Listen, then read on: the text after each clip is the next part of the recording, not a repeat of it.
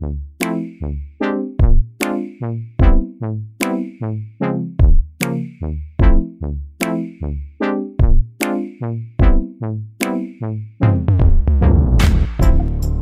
listening to On The Line, entertainment.ie's new interview podcast.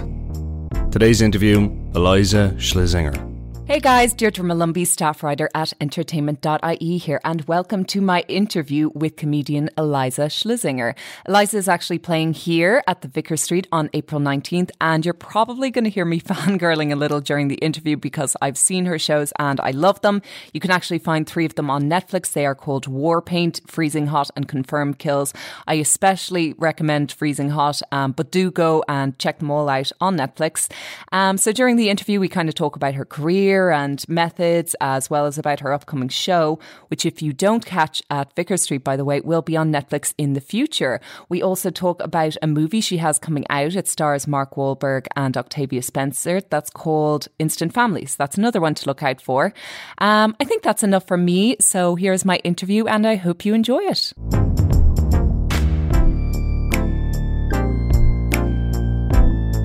Such a pleasure to speak with you today. I've seen all your Netflix specials and I absolutely love your work. Oh, thank you. Thanks so much. It's just so funny. I think that one of my favourite things about your shows is how accurately you portray women in all of our brilliance / madness, especially when we're heading out for the night. I appreciate that. That is a ringing endorsement. Yeah. I just try to be as honest as possible. Where do you draw inspiration from for your sketches, actually? You know, I think it's just that. I think it's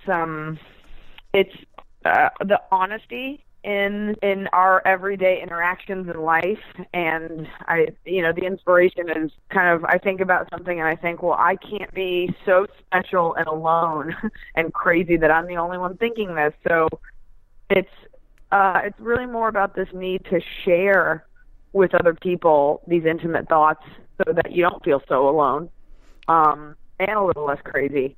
Because when you laugh at something, you laugh either because it's relatable or because it's so insane you can't believe someone's saying it. So that's just it. Yeah. It does make you feel less alone. I like the way you put that, actually. How much inspiration have you taken even from, say, like family, friends and personal relationships? And how do people, like, in your personal life, how do they react to the shows? I'm very lucky. Everybody's very supportive. I'm not one of those comics. I don't talk about my family a lot.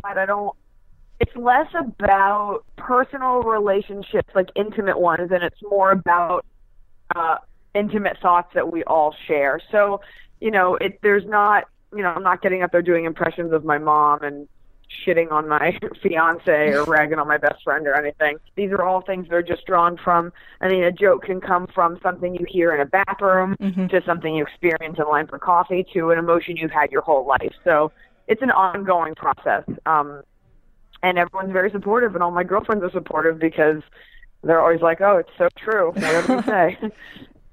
It is very, very true. Another part of your act, which I love, Iliza, and which I think is really unique to what you do and how you perform, is how you liken people to different animals. And then I love all your different characters. I think, well, obviously the party goblin is always kind of a go-to reference, but I even love, you used to have the pharmacist with the grabbing hand. That's another one that I love that you do. Can you tell me a little bit about those characters and how do you develop them? So funny. You develop these things. I think the pharmacist was in Freezing Hot, so that was 2 specials ago. So I haven't thought about her, but I think it's a product of growing up. I watched a lot of cartoons, very creative. My brother's very creative. My mom is, and so kind of growing up unencumbered by any sort of constraints on your creativity. I was allowed to draw and write sketches and make videos. I was always very into that. So I look at everything as kind of whimsical. I think animals have voices, and I think inanimate objects have voices, and there's a small, cute voice to be had by almost anything, and there's a sort of almost Disney-like quality. There's evil witches, and there's cute animals, and there's princesses, and while I'm not a Disney fanatic or anything, there is a very fantastical cartoon element to all of this. And I think that I look at things in terms of vignettes and sketches, and, you're just sort of applying that fantastical layer to very practical everyday situations. Mm-hmm. And I think that doing that helps to get a point across. Your party goblin, is this thing inside you that makes you make crazy decisions, and we all have it. You don't have to be an alcoholic or a total prude. Everybody has those nights where the moons align, mm-hmm. and you just wake up and you're like, I ate how many sandwiches out of the garbage? So it's more about giving a digestibility, I guess, to very common things. Mm-hmm, mm-hmm. That's just it. It sounds like such a fascinating creative process. I wanted to ask you a bit about being a female comedian as well, because let's be honest, stand-up does tend to be a male-dominated industry. I mean, it has been for years. I think it still is now. But do you think that there's been an improvement in gender representation in stand-up?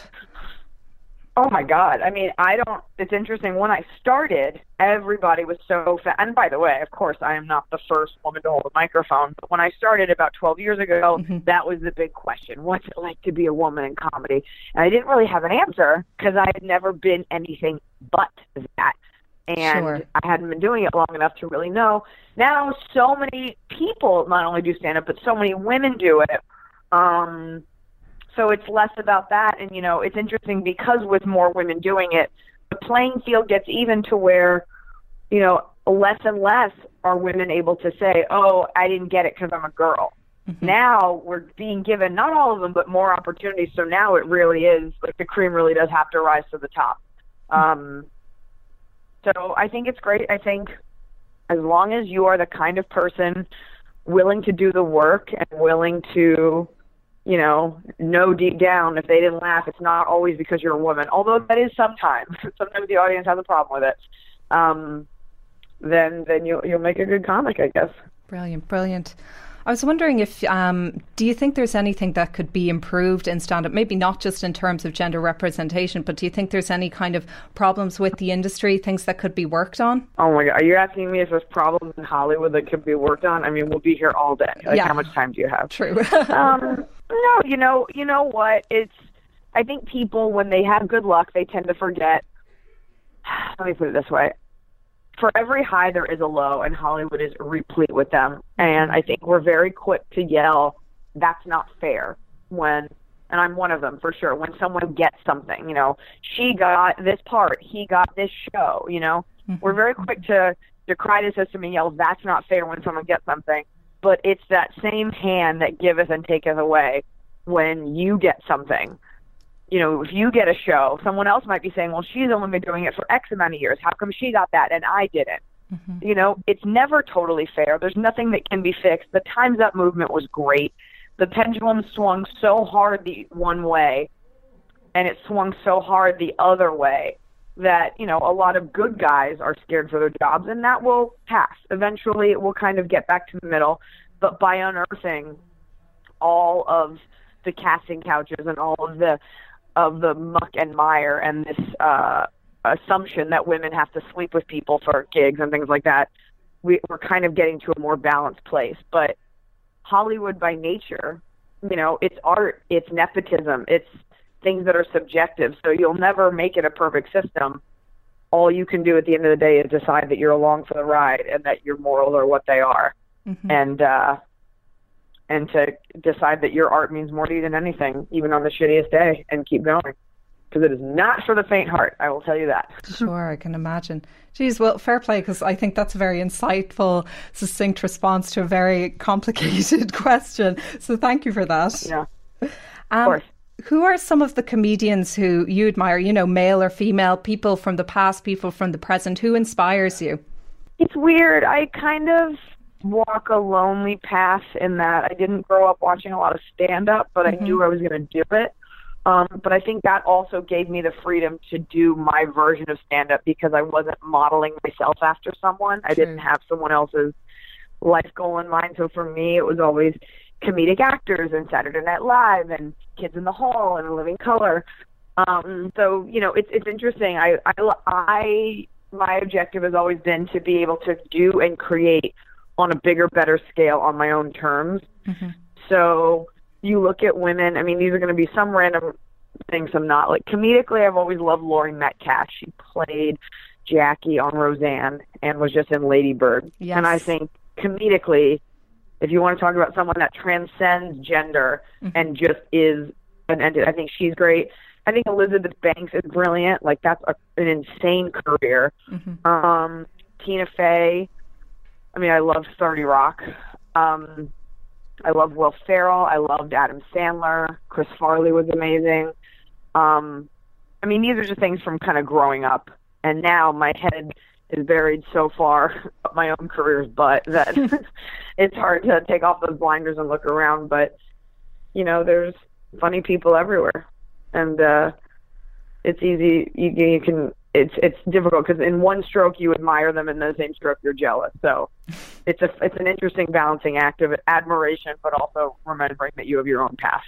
It's interesting, actually, that you mentioned a few movie stars there, because I was going to ask you next about. I was reading up that next year you're due to star in a feature film. Is this right? Called Instant Family, from Sean Anders, who would have done Daddy's Home, and it's with the likes of Mark Wahlberg, Rose Byrne, Octavia Spencer. Big names in there. What can you tell us about that? I can tell you that I am literally packing my bag right now because I have to fly back to Atlanta for one day of shooting. I was there all last week, and I'm shooting it now. And what's fascinating is, so I got to go back for one shot for tomorrow. I'll fly on Wednesday, and then I go back for a week, and then from Atlanta, after a week of shooting, I fly directly to Europe for 2 weeks, ending the tour in Ireland.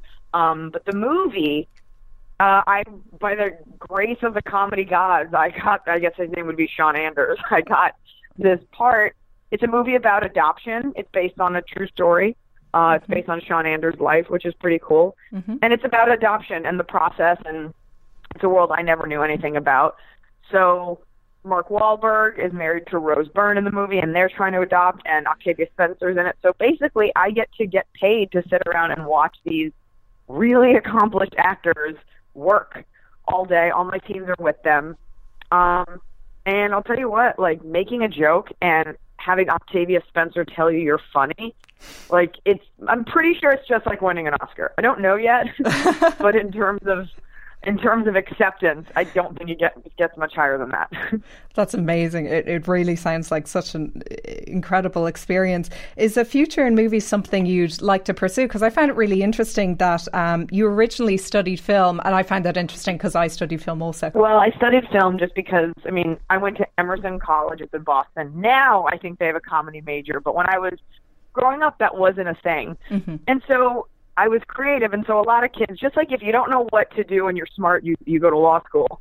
Usually when you're creative and you're not sure what you're going to do, you go to film school, because I was always making movies. I was always making comedies and always fascinated and making my own content. And this was before YouTube or the internet, or anything. Not the internet, but not that old.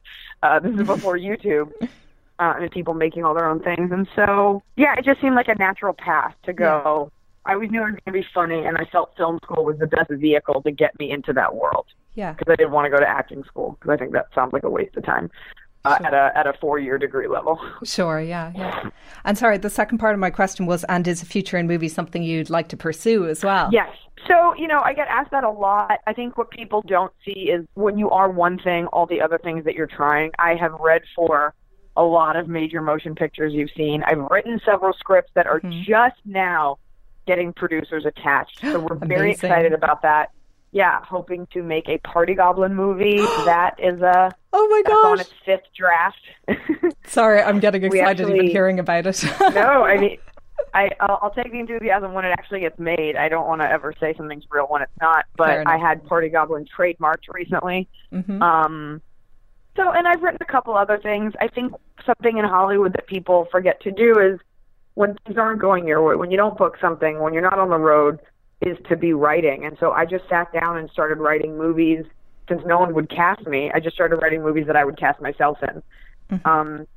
And now I'm at a place where I can hopefully start to think about getting those made. So fingers crossed.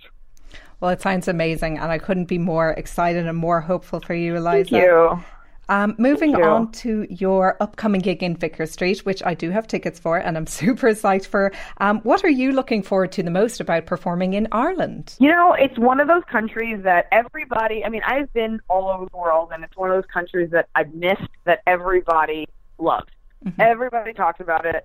I had a mild fascination with Ireland as a child because as a white Ashkenazi Jew, I knew that there was no Irish blood in my family, and I always found the country so fascinating. But I'm excited.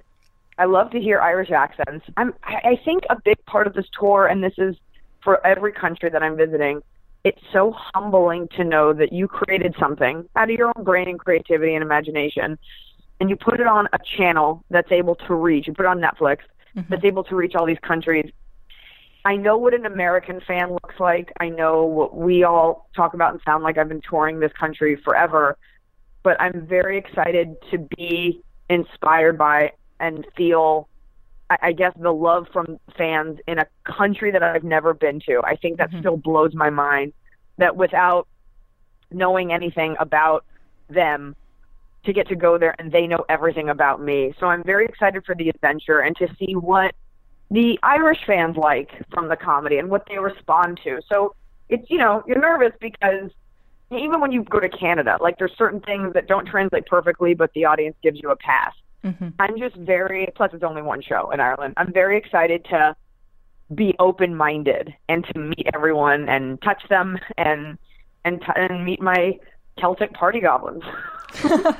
Right, well, definitely you'll find your fair share of party goblins in Dublin specifically, so don't worry about that. They are crazy. Yeah, I'm excited to maybe get a drink with them and see just how insane an Irish party goblin is.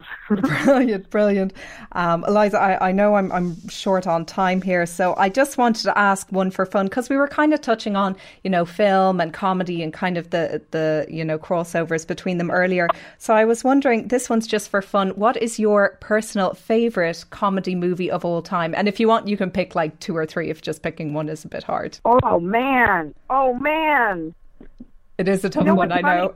The Jerk's a good one. I'll sound cool if I say that. I'll say The Jerk. The Jerk, Steve okay. Martin. I haven't seen for a long myself. time it was Billy Madison. Oh, God. Anything from Steve Martin. Oh, God. What a good one. What's weird? Here's my honest truth. I wish I'm never good with questions like that on the spot. I can give a witty answer for most things, but referencing a catalog. As a comic, I watch a lot of TV more than movies and a lot of serious things. But it's funny. No, I don't want to say all these old movies. I mean, like, Elf is a brilliant movie. There's too many. I mean, I can answer that by saying almost anything Will Ferrell touches is genius. Yes. I want to say Borat. That sounds like I haven't seen a movie in a decade. Borat's still a good one. We'll it is a classic. Jerk. Yeah. Okay. Awesome. We'll go with, What if I said, like, Shawshank Redemption? Because it's always on. It's always on in the States. Anyway, that'd be kind of a dark one. Brilliant. What? Was it not a comedy? Yeah. That's my least favorite question, and I never have a good answer because I'm the kind of person, if you stick me in front of a TV, I'll just watch it for hours on end because I am an American. Well, I think The Jerk is a good choice anyway, and I haven't seen that one myself actually, so now I've one on my list to check out. I can't wait to see what you do in the future, and I can't wait to see your gig in Vicar Street. I am very excited. I just shot my last Netflix special. I shot my 4th one a couple weeks ago, so that's the act you guys are going to get, so I'm excited to bring it to you. Great, so that was my interview with Iliza Shlesinger. As I said before, she is playing at Vicar Street on April 19th. Make sure to subscribe to On The Line, like, share, comment and all that good stuff, and we'll have loads of more interviews and other content for you in the coming days and weeks.